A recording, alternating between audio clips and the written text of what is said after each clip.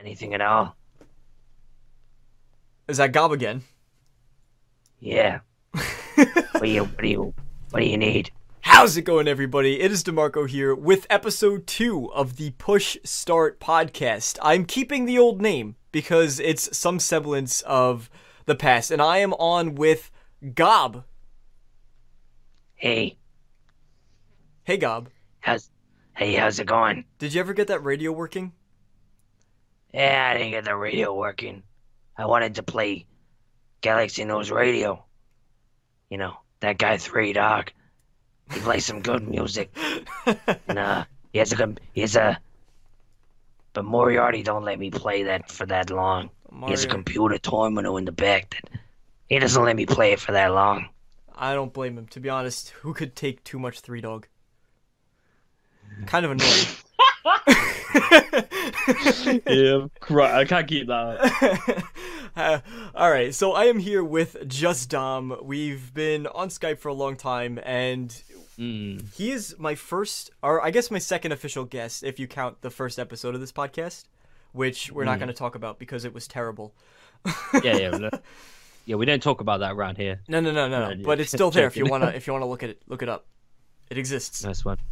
That's all right. Hello, everyone. Thank you for having me, dude. No, you reached out to me first. But how have you been? I've been good, man. Thank you. Yeah, I've been really good, to be honest. Your channel's been doing great. Oh, thank you, dude. Thank you. Yeah, just been diving into what's been going on recently, and that's about it, to be honest. Yeah. Cool. Do you have any exciting plans coming up for content and stuff like that? Anything you want to share? I have a video coming, which let me just clarify that we both discovered. Yes, and that we are very excited about that video. So, I mean, you were excited.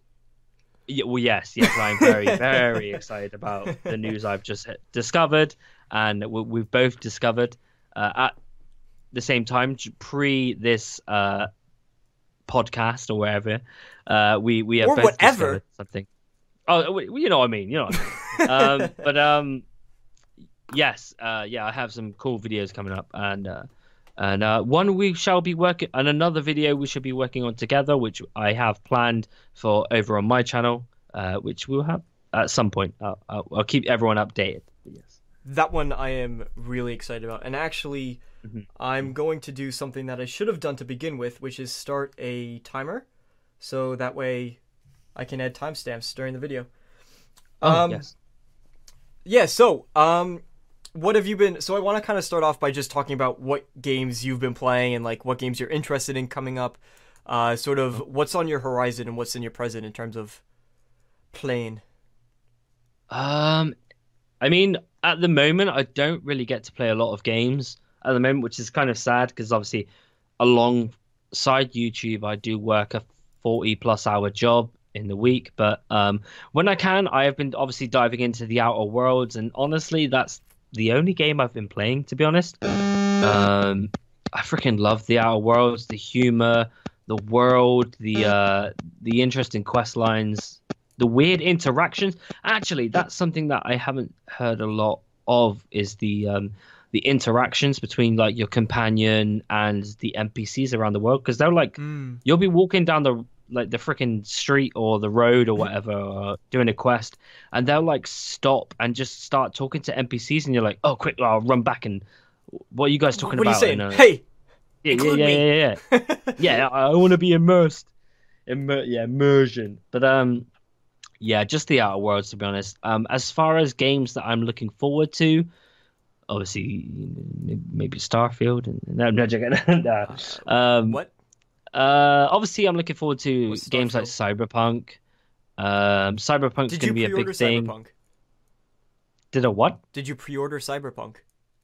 No. Okay. No. I don't. I'm not really wanting to do that, to be honest. Especially after your last video. Yes, especially after my last video. No. I got an hour-long demo of live Cyberpunk demo. There was a guy on stage playing it live, and I was like, I am sold. This game looks insane. The amount of interaction, the amount of detail that's gone into the world itself is beyond. It's a great follow-up to The Witcher 3. Let's face it, like that's their main title that they've last released from CD Projekt Red. So this game is next level, man. So I'm very interested to see how it releases and how it does well. That'll probably be the next game I play, to be honest. Right. But at the moment, I'm just playing The Outer Worlds. That's pretty much it. What about yourself? Well, I've actually gone back. I've started doing a lot of indie games, actually, because really? I haven't beaten The Outer Worlds, but when Nor have I. Yeah, when Jedi Fallen Order came out, I played that obsessively. That was the only game in fact, Jedi Fallen Order, and I've talked about this quite a bit in the past, but it's one of the only games that made me so unbelievably excited to just keep playing game. Like, I haven't been that excited about a game, and I thought I would be for The Outer Worlds, but not to this level, you know? That's cool. Yeah, so it was when I got home from work, if I wasn't recording a video or editing a video, then I'd be playing the game. And I remember when it launched, I was up until about 1 a.m. or 2 a.m., had to go into work at 6, and then Oh my god. did it again the next morning. Damn. And where I had to, I don't know if I had to wake up for work or something else, but I basically did that like 2 to 3 nights in a row just because that was the time I had to play it. Damn. So That's insane.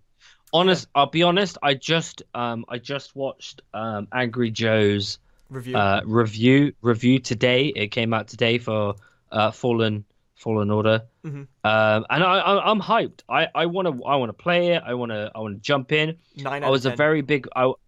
Yeah. I was a very big fan of Force Unleashed when that came out, and I was like, dude, I've grown up on Star Wars. I nearly said Starfield then, but I was like, no. Todd, please don't listen. I'm not. No. My channel's been deleted. Now I'm joking. No, I grew up on Star Wars, and I was very interested in Force Awakens. Oh my god! You are. Not it's Force... late for you. It's late. What time is it? It's like 20 past 2 a.m. So yeah, so it's late. But it's fine. I was interested in the new Star Wars game. There was just always that side of me that like, oh, it's EA. Are they gonna fuck it up? Craziest part about it. Yeah. It is. It is the crazy. So I was like, right, let me see what Angry Joe is saying, because on record, I trust Angry Joe. I've always watched Angry Joe. If you go back to the original findings of my channel, you can see comparisons to the parodies and the sketch comment. Yeah. Oh, please don't. You can, yeah, but you can look back and be like, oh, that's kind of Angry Joe style, with the green screen stuff, and I did it for the Outer Worlds as well. I was like, right, let me see what Angry Joe is saying, and he's very vocal on EA stuff, and everyone's like, yeah, we love it. Even Matty's loving it. Matty, everybody, go on. Oh yeah, no, Matty, he was putting it out on Twitter how he's like, I'm not that excited for the game. You know, it's another Jedi story. And I had tweeted at him. I was like, would it interest you more if it was like Cal, the main character, kind of teetering on the Sith, like he's kind of toying with the dark side, but ultimately he doesn't go there. And I don't remember his exact reply, but he's like, yeah, that'd be more interesting. He was looking forward to just an all Sith game, though. Yeah. And he loved it. I'm guessing everybody is, because the fact is that we've never had an all Sith game. Since like, we've KOTOR. always had like since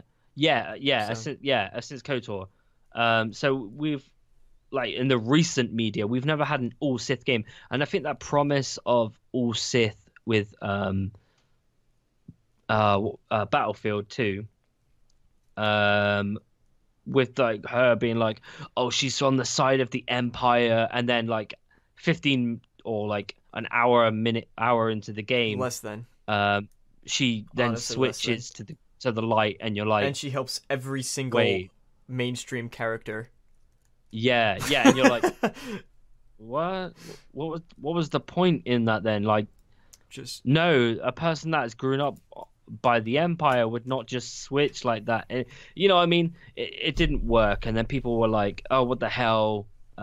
If you're going to do this right." Or at least market it that way, because it was marketed as an Empire story. That's the whole leading up to it.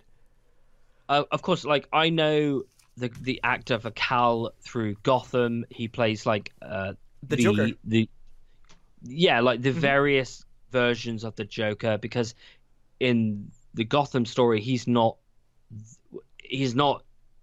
titled as the Joker, but he's been one of the very many talented actors that have played a version of the Joker, but he gets to play like every version of the Joker. He's played like at least 3 within the same person, because he plays like another character that's related to that character as the brother, another version as another version of Joker.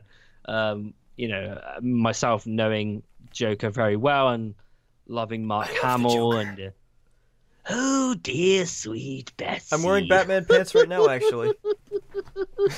And stuff like that, and I love Joker, so I love the Joker film and so on and so forth. But when I heard he was attached to it, and I was like, oh wait, but Mark Hamill was also a Jedi, and he played Joker, and now they're doing the reverse where this guy played Joker and now he's playing a Jedi, and I was like, oh, that's clever marketing, I like that. So I knew he was a good actor anyway, so I was like, okay, I have some faith that they're kind of doing the same thing. And to hear that this single player, no microtransactions, all this crap is doing well and the story is good, is a good indication of where they should take the Star Wars license within video games. They should follow this up. And I am very interested in playing Jedi Fallen Order. And I think a lot of fans, you said how you're like, oh, it's an EA game. I think a lot of fans, you know what, before I get into that, I do actually, you said I'm a huge like Batman fan just in general, but I have a sticker of like a cartoonish Batman just kicking Joker right in the nuts.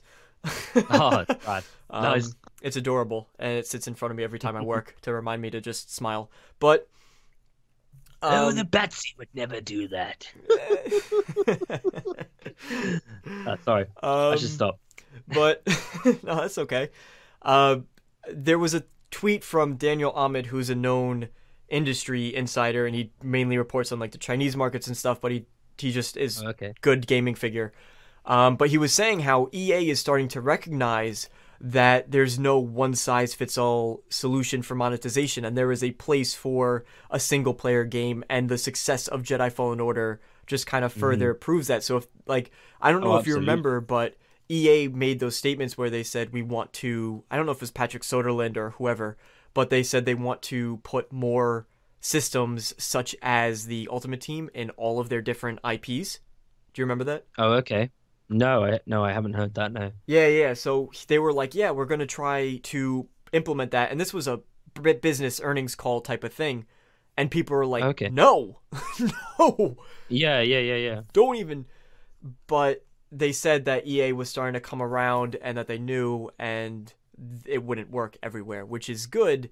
And seeing the success of this is very, I don't know, just motivating for the future. Well, absolutely. Like they doubled down by a lot of these companies. You have to come down to the higher ups. Sorry, what are they seeing from? What are they seeing from the stats and the monetary side of things? And they're like, well, this worked before, so why don't we push these type of monetization choices onto games such as Star Wars? But then the thing is that you have to remember that EA and DICE nearly lost the license with Battlefront 2. Disney nearly pulled the plug on their ass because of the monetization choices that they were making. And you have to remember, every monetization choice that you are making is comparable to Disney themselves. So that if they see egregious actions, against their license, they're going to go, dude, no, we have nothing to do with this. Yeah. Because Disney now owns Star Wars. And you have to remember that any choice that they make, and people are like, you are scamming us out of our money, Disney are going to be like, dude, this reflects on us. We own Star Wars. We can pull your ass straight out. And so they're like, oh crap, we need to make a game that's we got no microtransactions, we got a good story, and it's going to sell well. And it did. And it absolutely did. So Disney are like, okay, fine. Okay, you did this. That's fine. We're releasing the last Star Wars film at the end of the year. We've just released Mandalorian. This game needs to fall in line with that kind of marketing. And they're like, oh yeah. Come on, cool. We got this. And Respawn did a fucking amazing job from what I've heard from the toughest critics. Because let's face it, these people are the toughest critics. And they were going to be relentless just because it's EA. Oh yeah, there's no love there. There's no love there. Yeah, and it's rated really well, really fucking well. This is the first game outside of The Force Unleashed that I'm actually interested in. That's awesome. There we go. And for anyone listening, it has an 80%. I'm pulling up the Metacritic score. 80% critic and an 8.0 user score, which that's Angry great. Joe gave it an 8, if I remember correctly. I myself would give it a 9 out of 10 just because the story was excellent. The characters were wonderful. The environments were beautiful. The visuals were stellar. There were some bugs, and there were definitely some things that were extremely infuriating. For example, some of the fights were just obnoxious to the point where it wasn't fun. And by the time you finally beat these bosses, it wasn't satisfying. It was just like, oh my god, I finally did it, you know? Maybe it's my own fault because I was playing on the hardest difficulty, and it is hard. Oh, there you go. Yeah, no. From what I have heard, if you're gonna go there, it's not easy. So, but I will say, you're right. They tried to go for a Soulsborne style of gameplay, which is great because it works within this kind of universe. And yeah, so if you're going to play on the hardest difficulty, you are going to get your ass kicked. Yeah, no. But what I liked about it too was the fact that as you got better at the controls and you got better at when to time especially playing on the difficulty, because you see on the difficulty sliders, it tells you all right, their aggression is either a little bit or a lot, or the parry time is either a lot or a little, and it visually shows you that. And if you go from the hardest difficulty to a step beneath it, the bar jumps from about half of it to less than a quarter, less than 1/8. in terms of the parry time. So the cool thing about playing on that harder difficulty is when you start finding out, okay, this is when I have to parry, exactly when I have to hit the parry button, or this is when it's okay to attack, this is when I should dodge and in the direction I should dodge. You yourself, the player, are getting better at the game, but it's in sync with how Cal would be improving from a Padawan to becoming more of a Jedi. And it works so perfectly. It was a great experience all around. Yeah. So, again, I haven't played the game, but this is the first Star Wars IP that I've actually been interested in diving into. And that's not because, again, I don't like Star Wars. I've grown up on Star Wars. I can't wait for Episode 9. I hated Last Jedi. Let's put that on record. There were so many moments that took me out of that film, but whatever. Honestly, okay. I've grown. When I say I've grown up on Star Wars, when I was 6, 7, with my family, teaching me the ways, and I've literally grown up on Star Wars. So to see, I've seen every spin-off film. Have you seen the Christmas special? Oh. Yeah, through JonTron, but not through the actual ways. And that's your favorite one? Yes. Oh yeah, definitely. Okay, yes. Good. Hype. No, I'm joking. Did you hear they want to reboot it? They wanted to remake it. Not by George Lucas's family. He ain't happy about it. But no, I haven't seen the Mandalorian because here in the UK we can't watch the Mandalorian because Disney Plus are like, you're not going to get Disney Plus until March. And we're like, yeah, but The Mandalorian comes out in like December. Has it been spoiled for you? I mean, I've seen Baby Yoda and stuff, but who hasn't seen Baby Yoda? Yeah, everyone's seen Baby Yoda. I just watched the first episode. Apparently, there's a way. I haven't found a way to watch it yet, so I want to watch Mandalorian. But honestly, as term as gaming goes, this is the first title I've been like, yes, I want to dive in to this Star Wars game, because it's been a long time, man. Force Unleashed was a long time ago, and I got burned on the second one. The second one, oh my god, not good. Yeah. All right, Carry on. Right, yeah, I'm done with it. I think this is actually a good time, which I should have mentioned in the beginning. Just to reiterate, because this is something I mentioned in the first episode, which this podcast and going forward, there's two things. And I should have said this in the beginning, but we're doing it now, so get over it, I guess. No, I'm sorry. But two things is, during each episode, I do want to try to bring on a guest star, meaning anybody who watches the show. So how that's going to be done is essentially I will put out a question and a hashtag to tweet at me. It'll always be the same hashtag, but a different question. And I will use that as a pool to choose from to come join as a guest for a future episode. And so the question for this week is, with the Game Awards happening in a couple days by the time you guys see this, what was my birthday?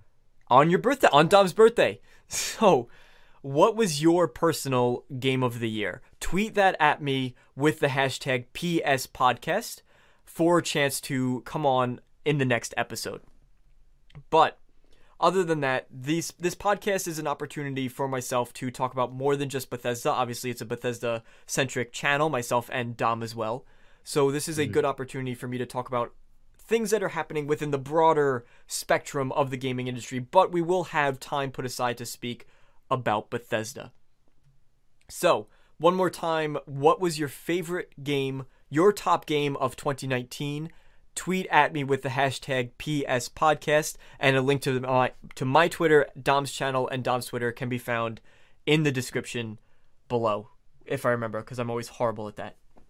Anyway, moving on, next thing I wanted to talk about is something I mentioned in one of my videos, because it's something very personal to me, which is seeing Arkham Legacy at the Game Awards. There's been a lot of leaks. Yeah. So there's been a lot of leaks from a lot of credible sources, and one in particular was a YouTuber named Slickmoff, who originally broke this story, which has since been covered by tons and tons of different gaming outlets. And it's not just, he had his own sources, but he also has another source with his own sources. So it was just a ton of collaborating information coming off of some tweets that were sent by WB Montreal's official Twitter page using hashtag Beware the Night and a changing logo featuring like the Court of Owls and all different logos. That was it, yeah. So we were expecting, that tweet came out before PlayStation State of Play is the conference name, I believe.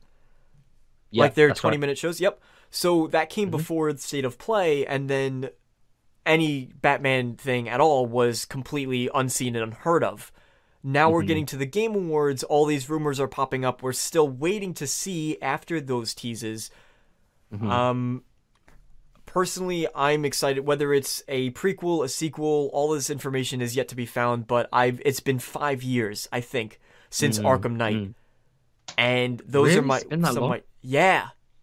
Arkham Knight released in, I believe, 2015. And if you look back at it, the visuals are absolutely incredible. Yeah. They're beautiful. They were always good. Yeah, they were always good on spot on graphics like that with the title like Arkham, the Arkham series in general, man. Even Asylum, going back to Asylum, it still has aged well. Yeah, absolutely. Bethesda needs to use their engine. Well,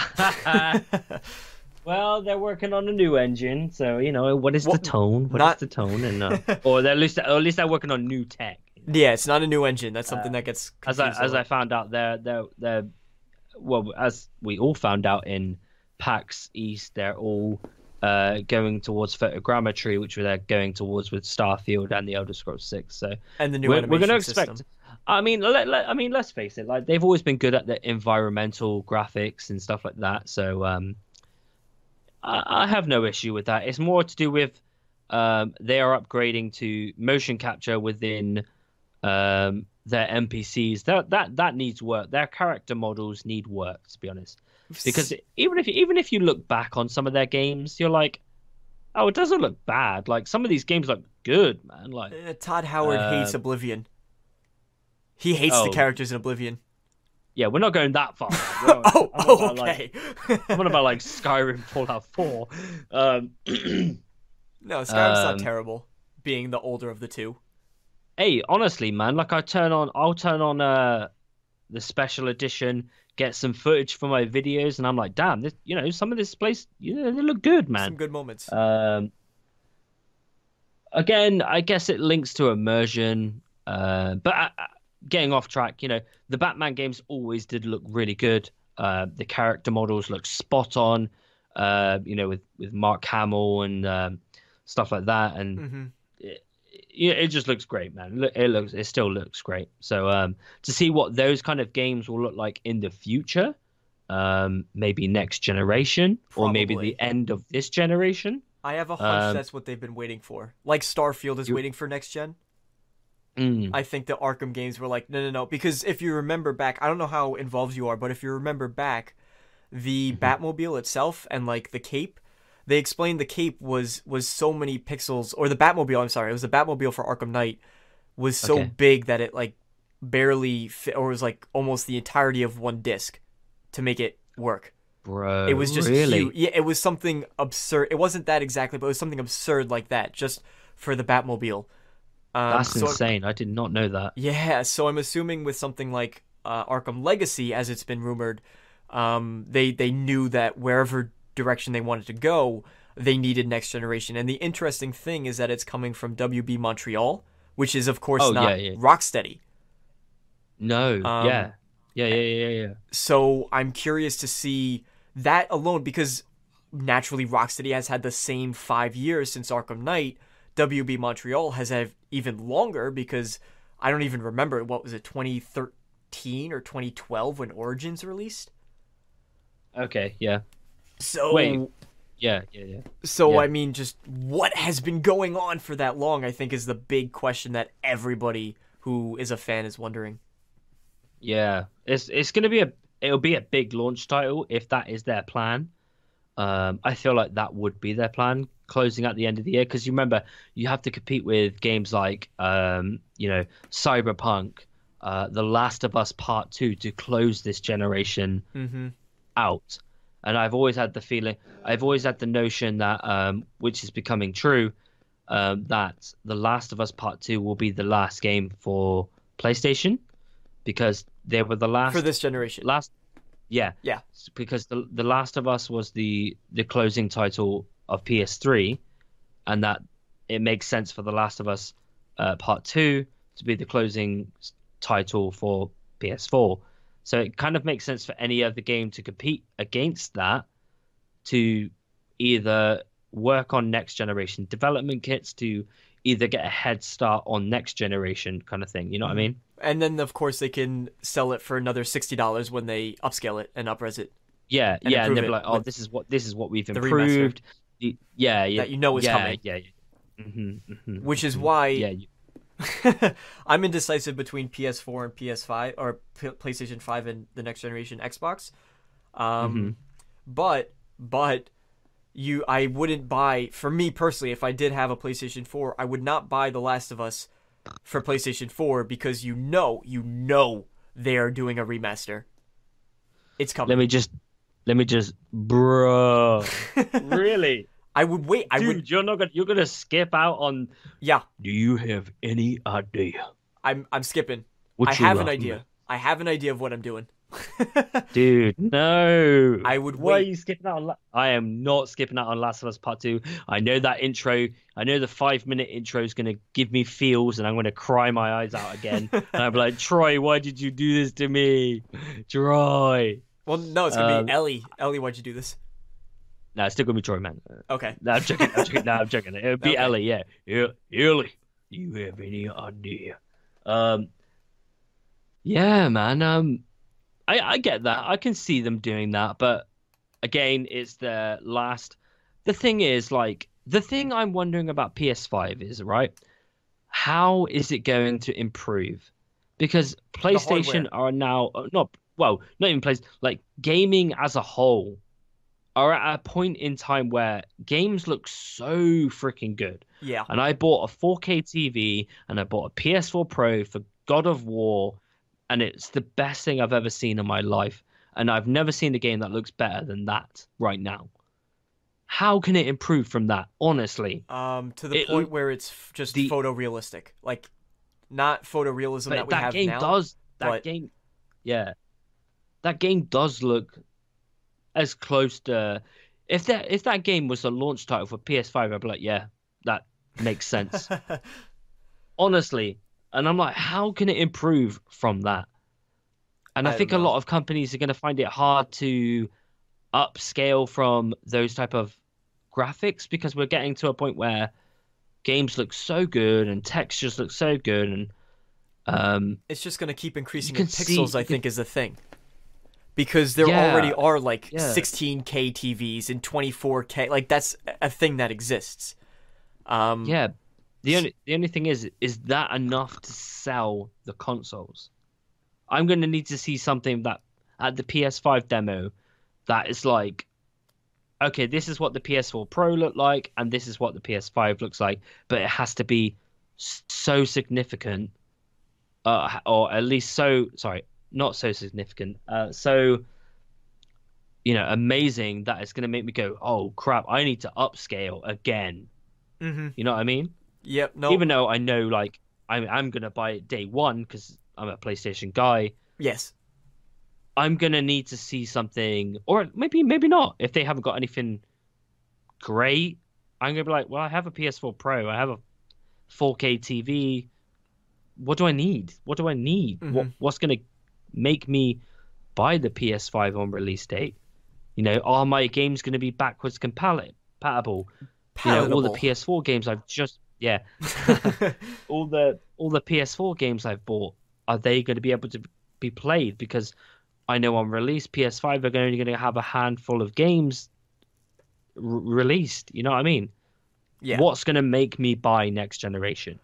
I think from the get-go. I think the big thing, and this is coming from other channels that I watch, the big thing is that when this current generation launched, they were both the PS4 and the Xbox One were drastically underpowered, and that's why we did see there's always mid-console generation upgrades and stuff like that, but that's why we saw the PS4 Pro and in particular the Xbox One X, was because Microsoft and Sony both knew that these consoles released underpowered. They weren't where they should have been in relation to, for example, where PCs are. Not that they would ever be the same as PCs. They'll always be sort of a step behind.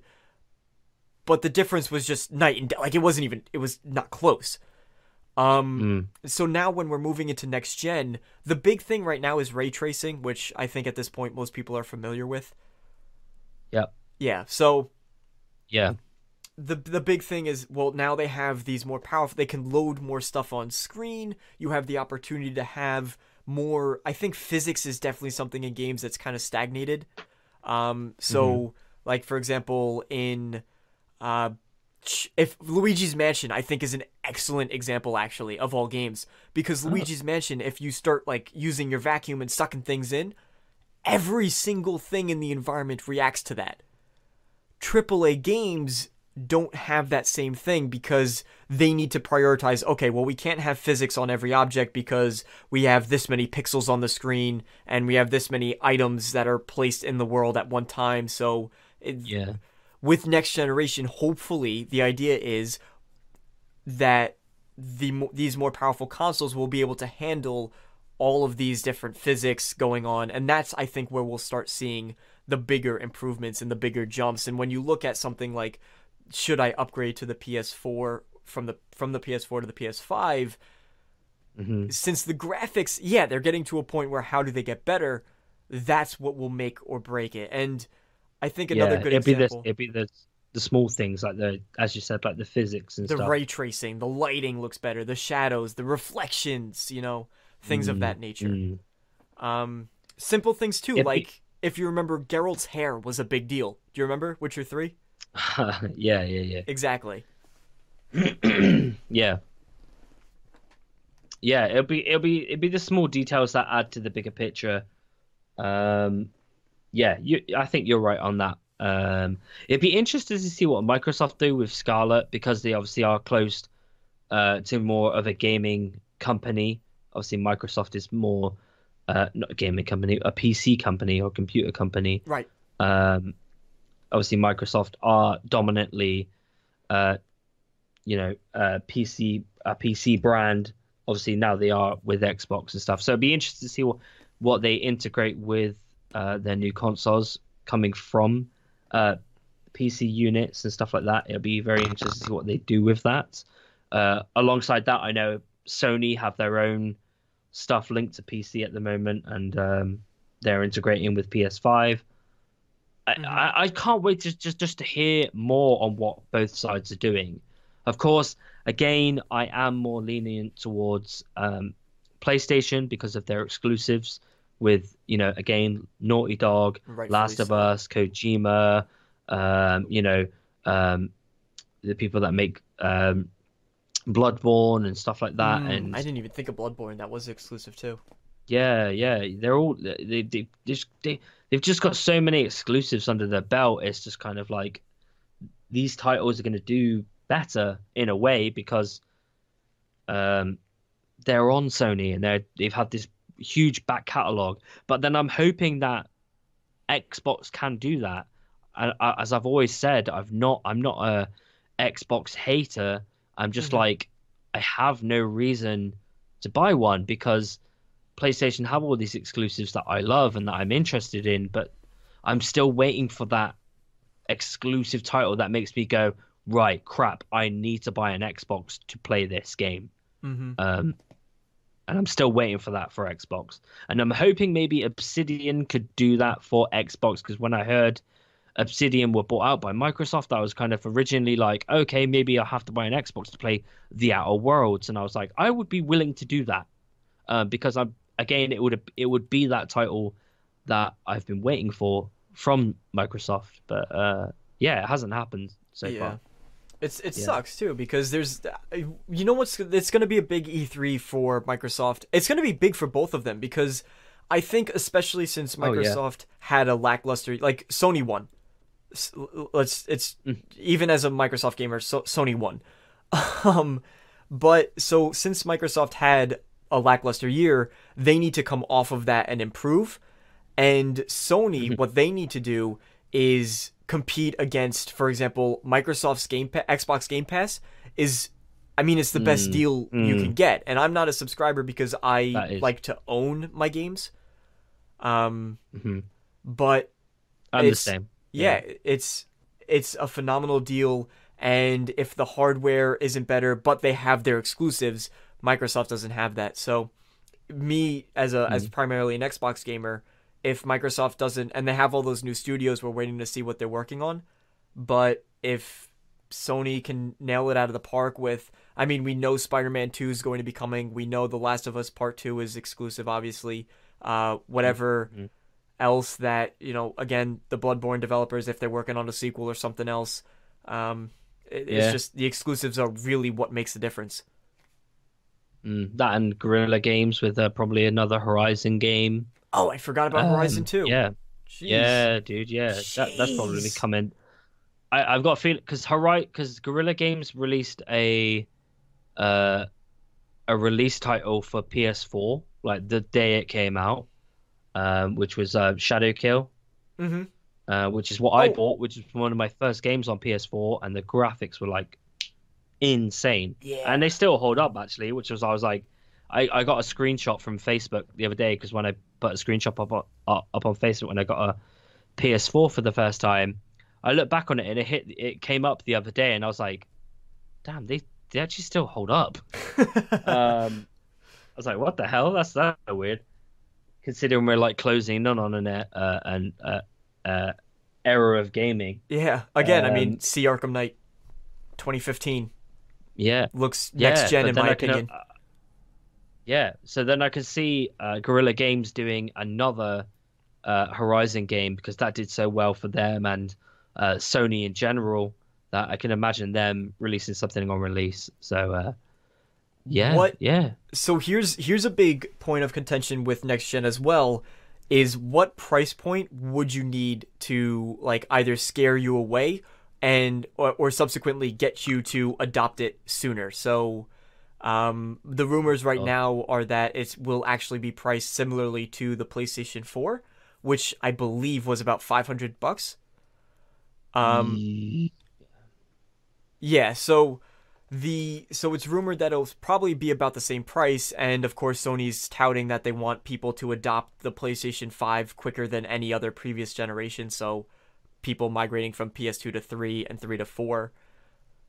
So what's kind of your price barrier? Because I feel like for a lot of people, that's really going to be the big factor for who gets it right off the bat and who holds off until the prices drop subsequent years. I mean, it's expected, isn't it? We can't look at a new console or a new bit of technology and go, "Oh, we want it to be this price." And I guess it's really up to them.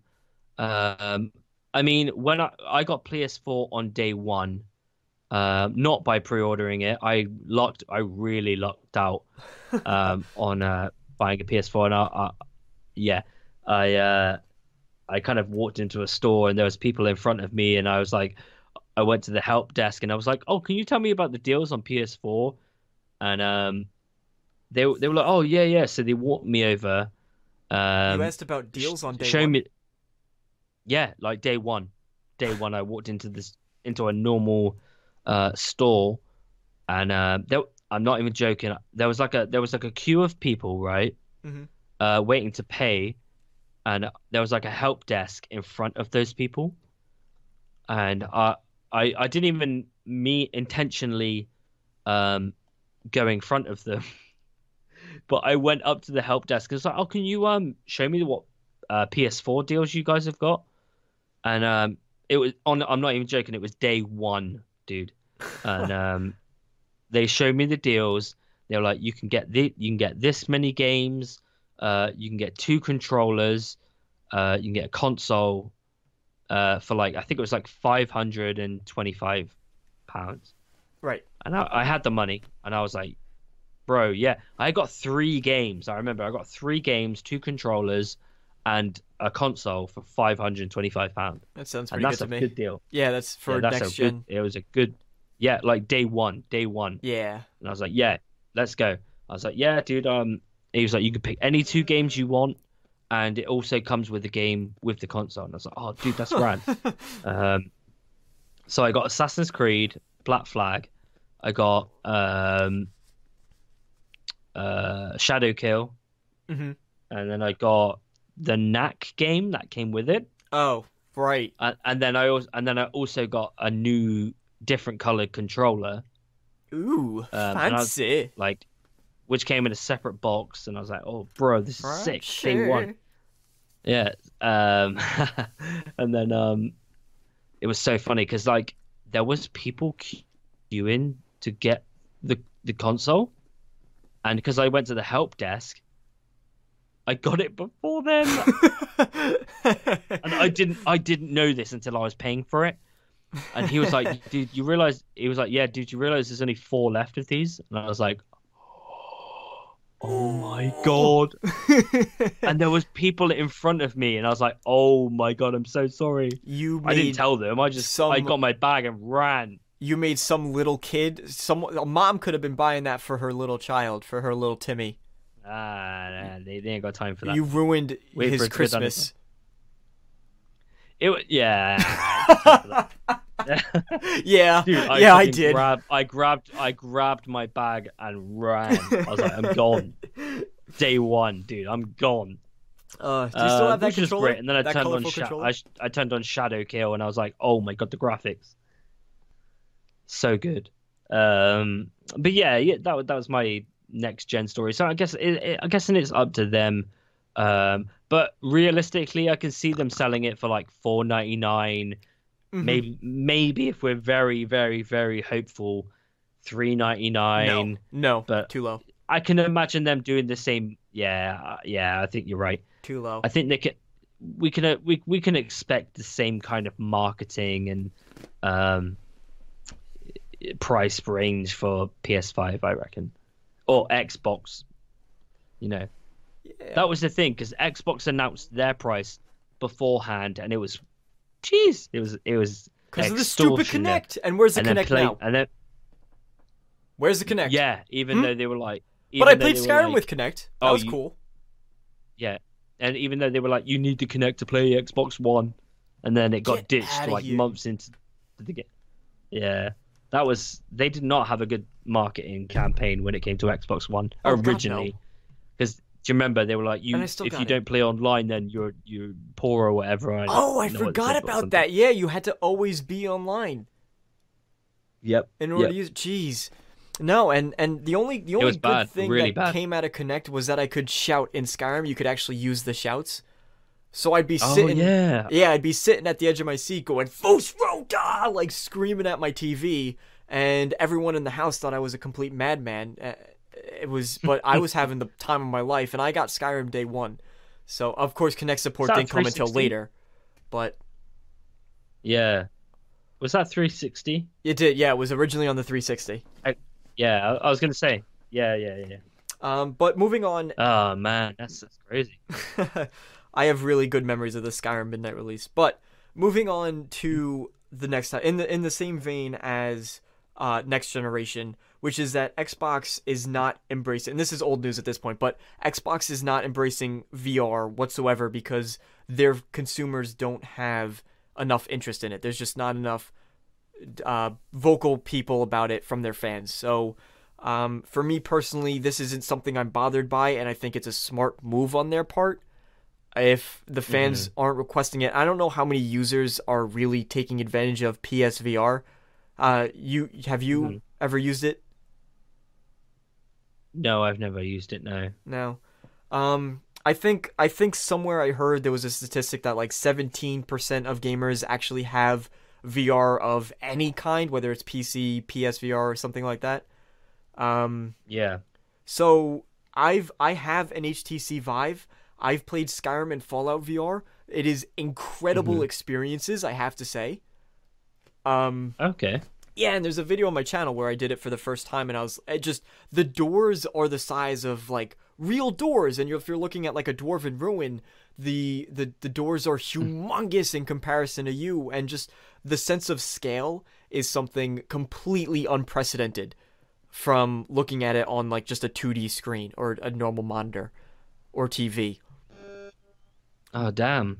It's, to be honest, if you're a hardcore like a big Bethesda fan, I would recommend Skyrim VR. Like just Oh really? I would recommend the headset just for Skyrim VR. Yeah, I'm being completely honest. That and Beat Saber. Damn. Oh, I've always been interested into mainly diving into Skyrim VR.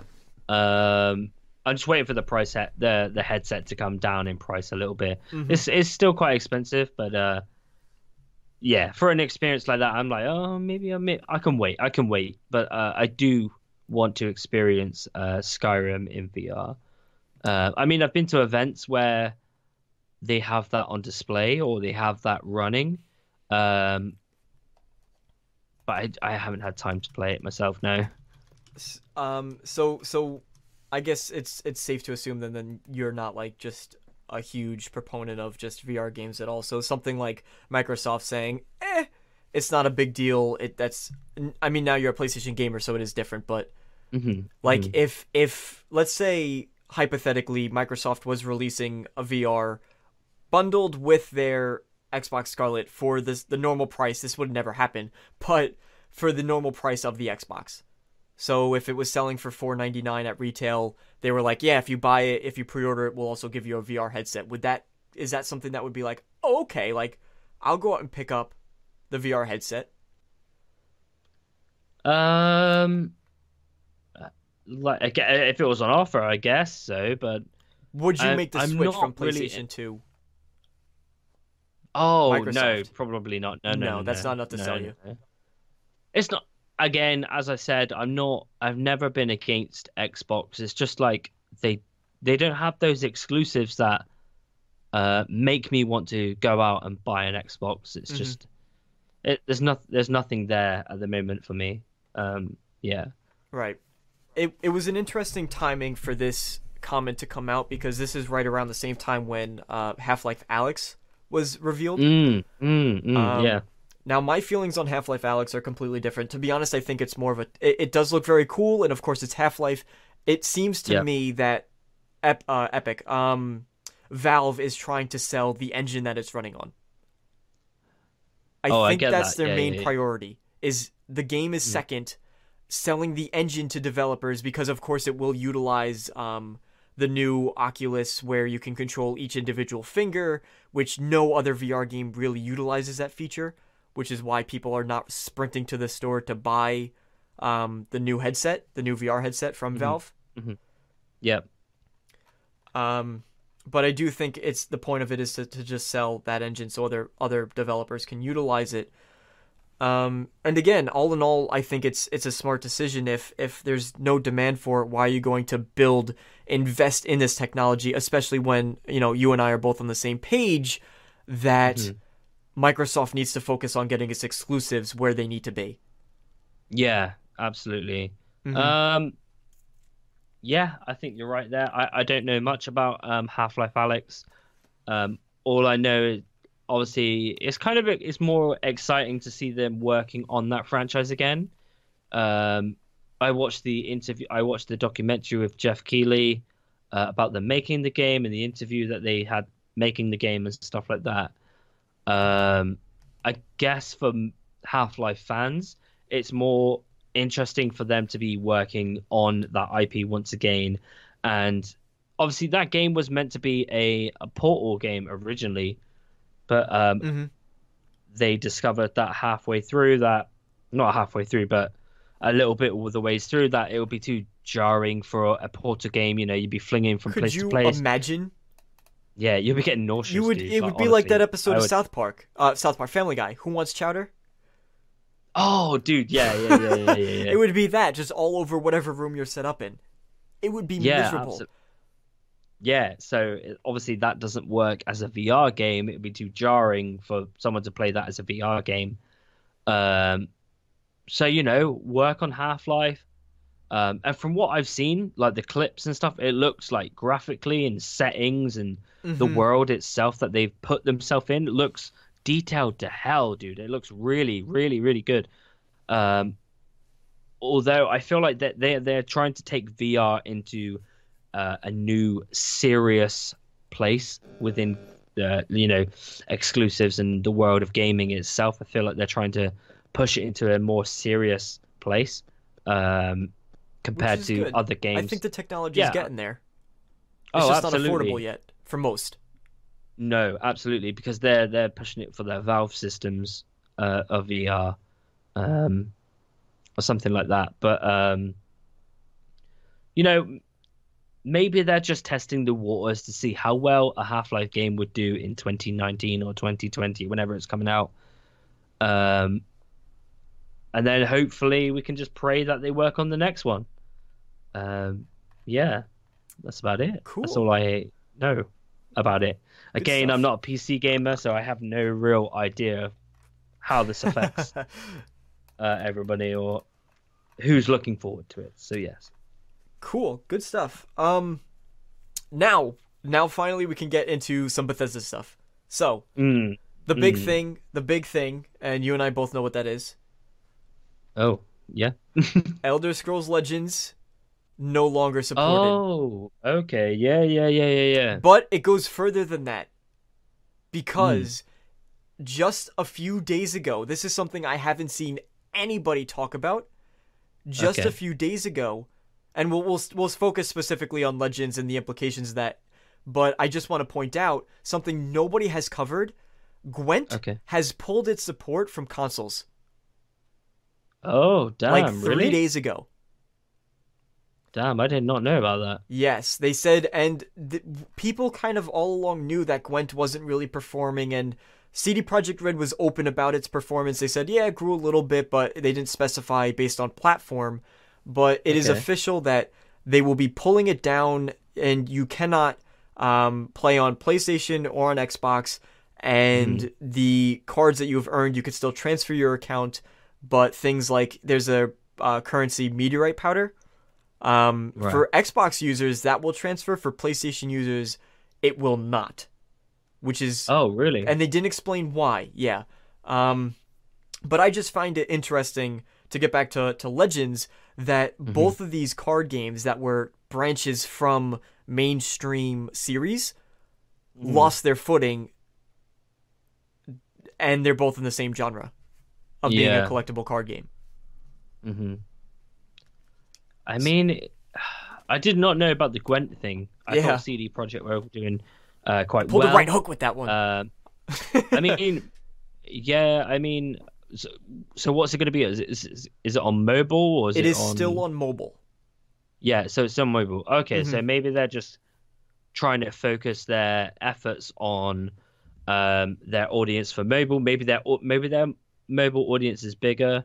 While they're working on games like Cyberpunk and stuff like that, maybe they want to keep those kind of avenues free for those type of games. Yeah, that's weird. Maybe that led to the decision of ZeniMax pulling, Legends. Elder Scrolls Legends. I'm seeing I will like to touch on something while we're talking about Elder Scrolls Legends. And that is the fact that I'm seeing a lot of videos popping up about people blaming Bethesda Game Studios for the Elder Scrolls Legends cancellation. Come on. It's not their fault. It has nothing to do with them. The Elder Scrolls Legends has nothing to do with Bethesda Game Studios. It's a ZeniMax and a Bethesda Softworks property developed by, what are they called?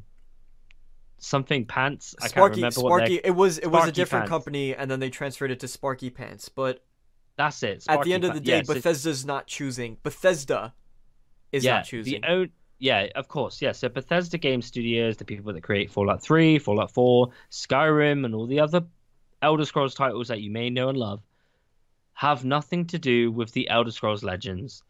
I'm seeing a lot of comparisons because obviously it's topical to jump onto Bethesda Game Studios recently, or Bethesda Austin, or obviously Bethesda Austin have initial ties with Bethesda Game Studios because that's their name.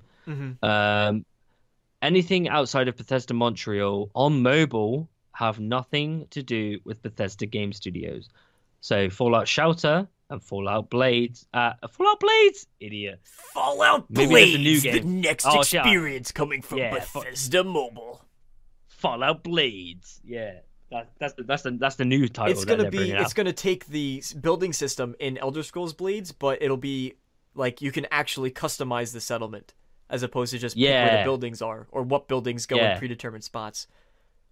Absolutely, and then Preston Garvey will give you out hand quests and tell you that settlements. Can you do Preston Garvey? Oh yes, I can. Another. Oh, you mean impression? Yeah. Another settlement. Hang on. Another settlement needs your help. I'll mark it on your map. All right. Something like that. There you go. Yeah. They pressed the fucking Gubby. But yes. So yes. End of story. Obviously, ZeniMax have obviously moving on. They're gearing up for next generation. Obviously, they're looking at the numbers for Elder Scrolls Legends, and at its peak over the last month, there's been 1,000 players over the last month. Steam, though, right? That was just the Steam statistic, I believe you were talking about. Yes, I think so. So that doesn't include mobile and who's playing it on. No, is it on? I don't know if it's on consoles. No, it never reached consoles. Oh yeah, that was a thing. I remember they were talking about. It was supposed to, and it just never came. No, and that's probably down to the downscaling of Mm-hmm. either the team or its player base. And at the end of the day, these guys are a business. It sucks. But if something's not working, then, keep it live, but don't. They've been. I mean, how long has Elder Scrolls Legends been going for? I mean, seriously, it's had a good run, to be honest. Yeah, of course. Like, and you can still play every E3 event. Yeah. Oh, yeah. That's the thing. That's the other thing. There's no new content coming to it. It's just you could play the game to however download it however far it's gotten, but it's just there's going to be no content towards it. And I can't really comment too much on this because I've never played the Elder Scrolls Blades, for God's sake, Dominic. The Elder Scrolls Legends. We might have been saying Blades this whole time, to be honest. Yeah. Well, I think it's gonna be embarrassing to go back and listen to. Yeah, please cut that out. No, I'm joking. No, I'm joking. No, it's a podcast. Nothing gets cut out. Raw, the real. Oh god, I just smacked my microphone. See, that's staying in. Yeah, you went. Yeah, that'll stay in. No, I'm joking. But I can't comment too much on it apart from the fact that it has nothing to do with Bethesda Game Studios, which I've seen a few creators try to reach and blame Bethesda Game Studios for this, and I'm like, dude, it has nothing to do with BGS. It's time. So, yeah. It's genuinely, on that note, it is genuinely time to get off just hating on Bethesda. It's time to, instead of just saying, oh, Bethesda did this wrong, and everything that's wrong, it's time to look and think of, okay, these were mistakes that were made. How can we fix them and project that in a constructive manner? Because Bethesda, you and I both know as content creators, Bethesda's on top of it. They watch what people are saying. And just recently, I was listening to an interview and this doesn't mean be more harsh, but Todd Howard said that everything the fans have said has never been more harsh than what's said internally when they criticize themselves. Which means that doesn't mean be more harsh. What that means is they are well aware of the issues that are present. They know them. What we go on. No, go. As I said to you earlier on before this podcast, you'll be surprised to see how many YouTube videos they watch, how many topical videos they watch on their products, and they know who people are. They know who we are within the community. You'll be very surprised at how much they listen to certain videos and stuff like that. And that goes beyond just content creators too. They're on Reddit constantly looking. Yeah, Reddit all the time. And they've said this publicly that they are looking in these places. So it's time to shift the narrative from just simply berating Bethesda, berating their employees, and trying to find reasons to raise anger is not constructive, and it never will be.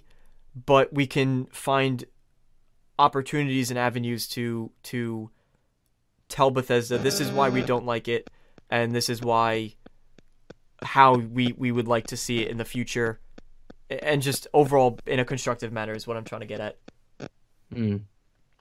But yeah, it's crazy.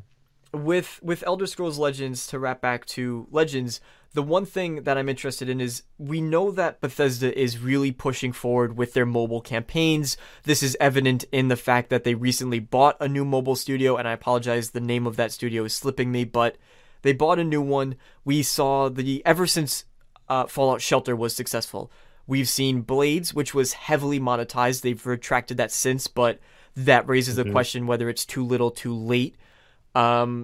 They've had Commander Keen, which I have not seen a single positive thing about Commander Keen. Yeah. Again, just to clarify, that is a I see this all the time. As soon as it got announced, oh, Bethesda, what the hell are you doing releasing this? It's a ZeniMax project. Let's announce that.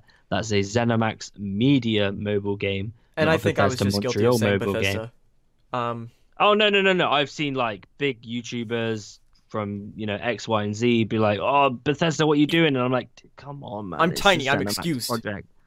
It's a ZeniMax project. Come on, you guys. You know this is coming from BGS. This is a ZeniMax project. So, Yeah, and Please direct. Yeah. It's like forwarding someone else's mail. Come on, guys. They don't belong here. No. Why you turn up at my house? It's not my house. Send it back. Yeah. Throw it at the mailman. And apart from that, there has been no Commander Keen news. That's the other one. It just disappeared instantly. I think it disappeared. They were like, "No, we can't do this. Mm-mm. We're not. This is not what we sell. We sell fucking Doom, Wolfenstein, Fallout, Elder Scrolls. That disappeared very fast. I just wanted to see how many IPs you would be able to list off. Dishonored, Prey, Dishonored, Death of the Outsider, Doom Eternal. All right. Okay.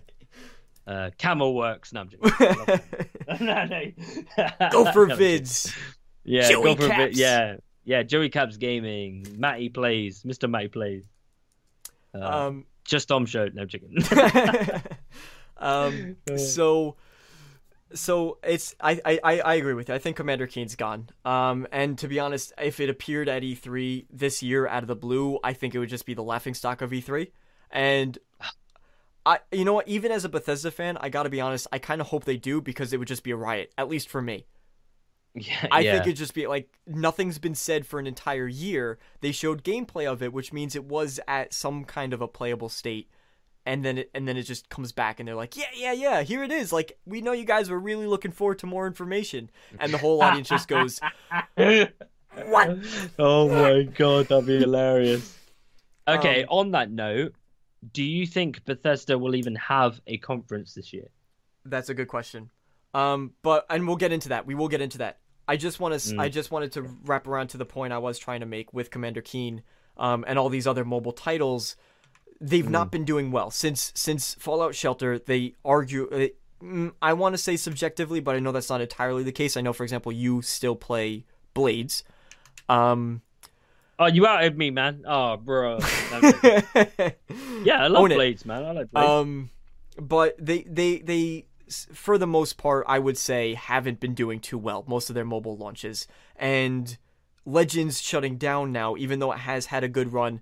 The community was expecting this. Even if you look at the Reddit post, the community was like, yeah, we kind of saw it coming, but it's just another lack of success for a mobile title.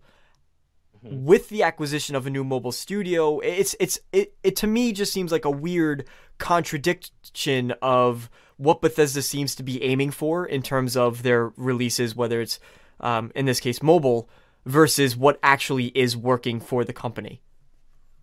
Yeah. I don't know. They've always focused. It depends if you're talking about BGS or ZeniMax or Bethesda Softworks. Oh, and yeah, you bring that up as clarity. I do want to say that I mean ZeniMax, like, as a whole. So okay, so yeah. ZeniMax's releases haven't been doing too great. As you said, they're trying to do stuff with Commander Keen. Non-existent. I throw up a little in my mouth every time I hear it. Yeah, Elder Scrolls Legends. While it seemed on the outside, I've never played Elder Scrolls Legends. I'm not into card games. I never played Gwent or anything like that. It seemed to have some kind of audience because, again, at every E3 showcase, they had a new trailer or they had a new expansion or they seem to be adding to stuff, and every year it seemed to be an ongoing thing. Mm-hmm.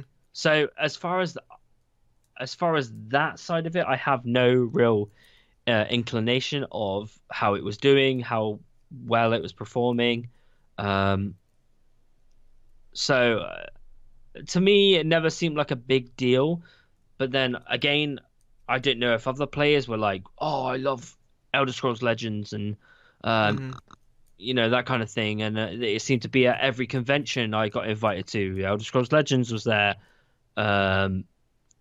So in my eyes, I was like, "Oh, it must have some kind of following. It must be doing somewhat well."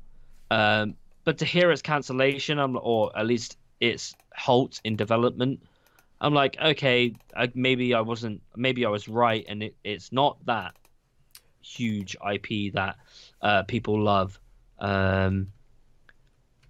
Yeah. So everything has to come to an end. It can't roll on forever. Maybe they're working on something else. Maybe it was like, well, we need to pull the staff from this to work on this. I know ZeniMax Media are working on a new online IP. Same developers as Elder Scrolls Online. Right. So I forgot about that. Yeah, I know they're working on something. So maybe they was like, well, this isn't performing, and we need the staff on this. So, put two and two together, and they have to then go on and work on this instead of that. So yeah, maybe that's the case. Yeah. So to go back, you were saying how you don't really know like what the state of the community truly was. You just happened to see it. There are a couple comments that I can highlight because I have them in front of me. Oh, good. These are some of the top comments from people who responded to the original Reddit post. And I'm not going to read the whole thing, but essentially the original Reddit post just said, "Hey, listen, it is coming to an end. We're halting the development. You can still play it, but we're not going to be making any of the new DLC. That includes one more expansion that was supposed to release during the winter. That's not going to come to fruition." And they just said, "Thank you for your continued love and support over the past couple years for this game." And then a couple of the top comments from the fans responding to this post, they said, one was, "And so a whole period of my life passes." Another, "This is sad. Legends was one of my favorite games of any kind." One more, "Really unfortunate news. Thank you for all the work you guys have put into the game. Thank you, Sparky, for revitalizing the client and bringing us forward." That's obviously because it switched developers at one point. "I don't think we ever reached the game's full potential, but it was still a blast to play." And then one final one, true final one. This one says, "This is a pretty sad day. I've moved on from Legends, but expected to be kicking for a few more years, figuring I'd come back every few months to new stuff. However, I just want to say thank you to everyone in this community and to the devs while it lasted. Even though we have our disagreements and things can get pretty crazy, I've made tons of friends through Legends, got to be part of an awesome team of people, and spent hours of my life studying, discussing, and playing Legends with you all. I imagine that everyone in the community is going to drift apart pretty fast. I know many have already moved on to Mythgard. It's another fun game I can recommend if you need a new one. I look forward to paths crossing with many of you in the future. It's been a good run, Legends. May you all walk on warm sands." And I think that one just was perfectly written. Yeah. So there was a lot of shame. positivity towards it. Yeah. I mean, it's like any title, isn't it, really? Like, there's always going to be communities that are formed through that game, and it's always going to be sad if they stop development on such a game. I mean, people slam Fallout 76, and rightly so sometimes with the decisions that Bethesda have made recently. But the communities within that game, if that game just stopped development or stopped running servers, I'm sure a lot of people would be upset, and that the people that they've met through those games have, they feel like they're drifting apart, or they're losing that side of friendship. It's like losing a pet. Yeah, of It'll course. hurt for a bit. Yeah, of course. So it's going to be the same thing. So yeah. Right. So I know that I don't expect anyone from Bethesda or ZeniMax, whoever, to be watching this podcast, but I do want to say I did personally play Legends, and I had a good time with it. So it is sad to see it go.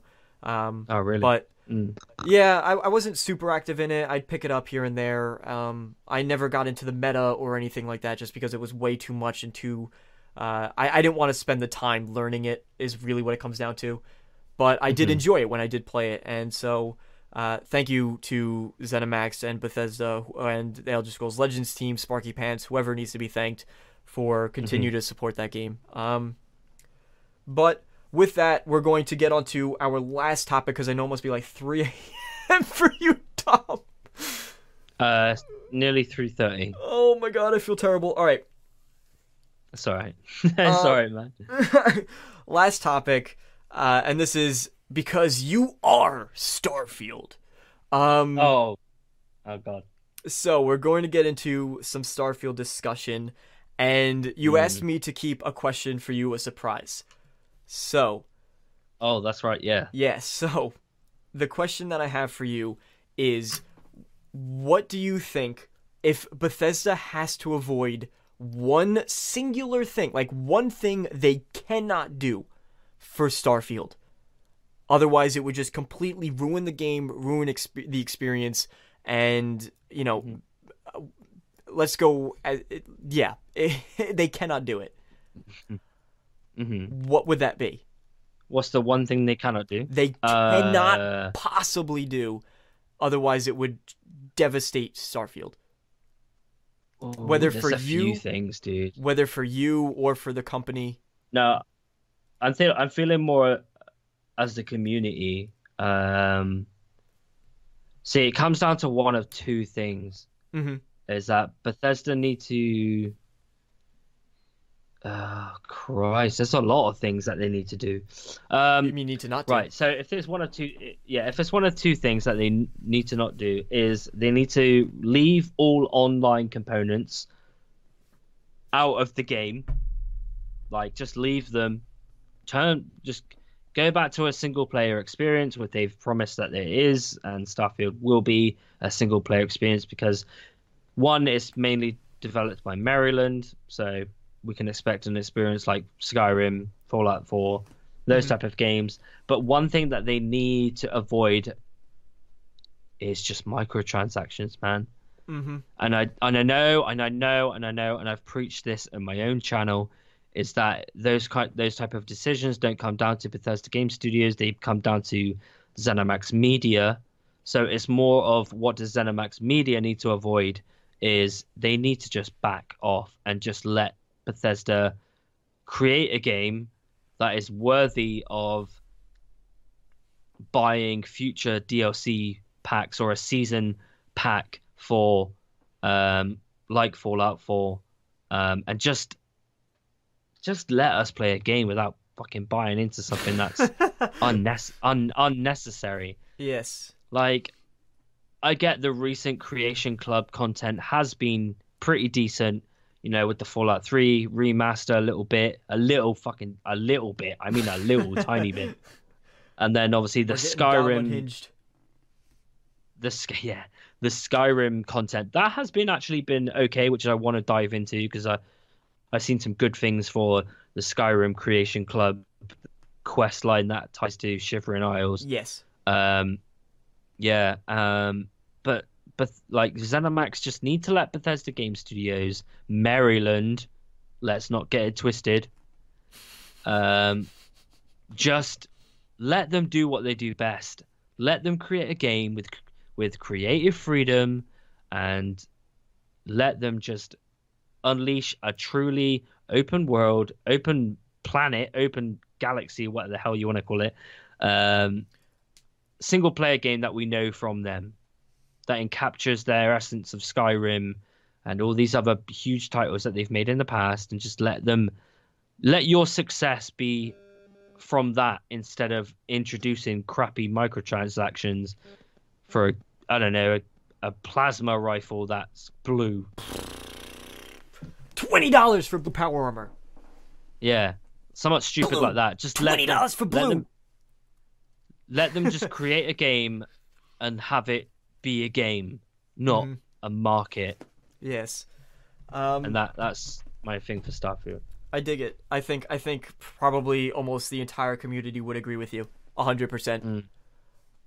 For me, it would be that I think Bethesda needs to make a game for Bethesda fans, because especially with Fallout 76, it does seem like they were trying.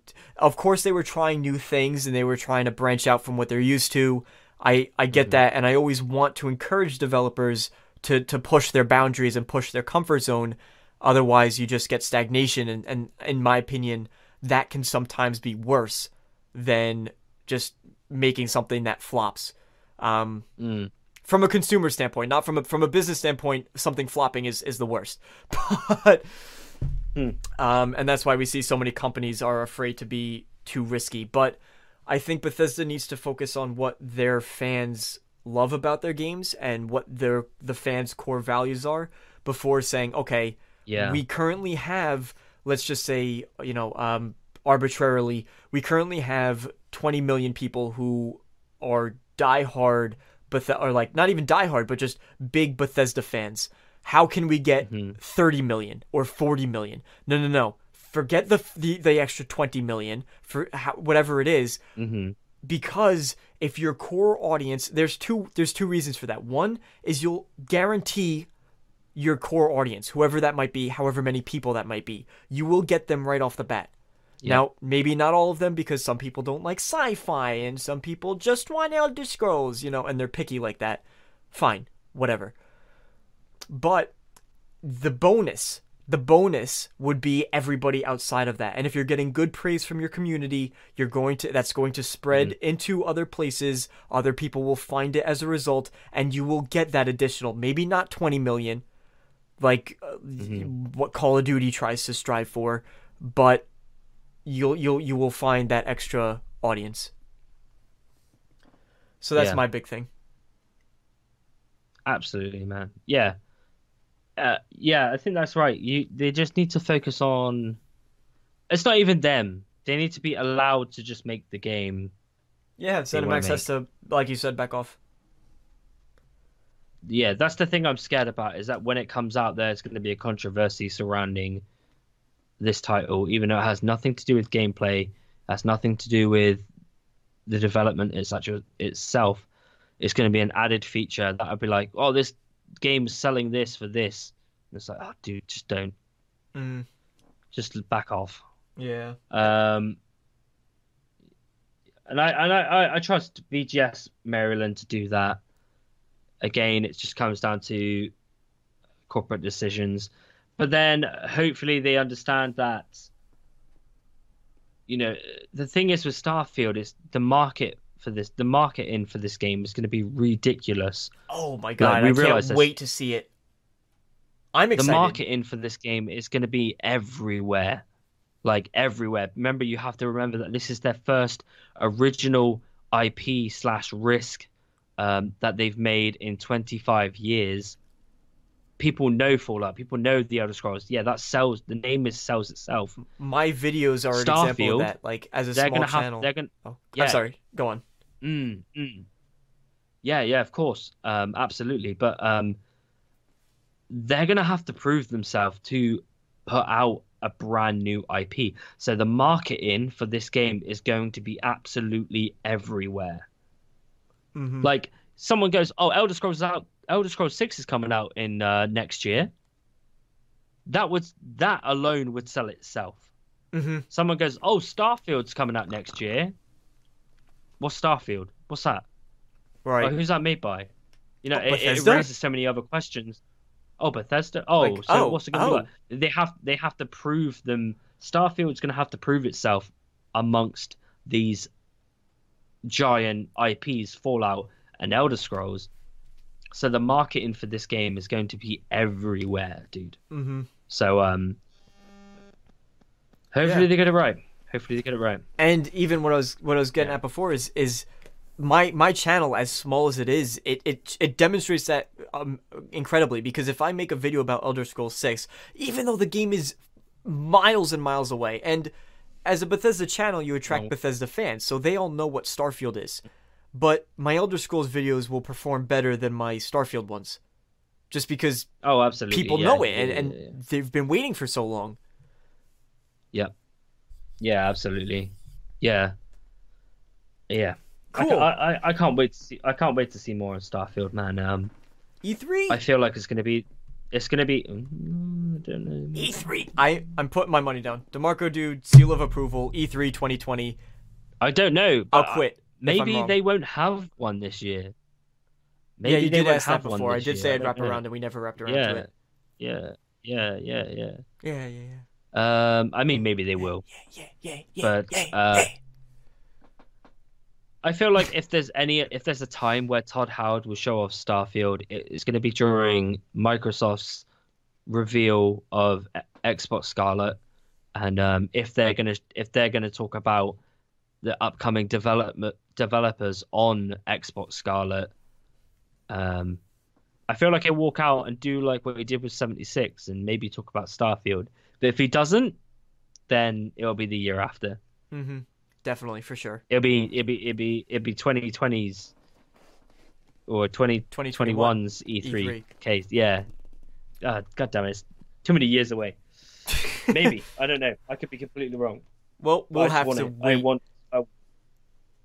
Yeah. We'll have to wait and see. But along the way, I will be covering it, Dom will be covering it, and that will be all for the second episode of the Push Start podcast. Dom, I want to say thank you so much for staying awake until past 3:30 in the morning, your time.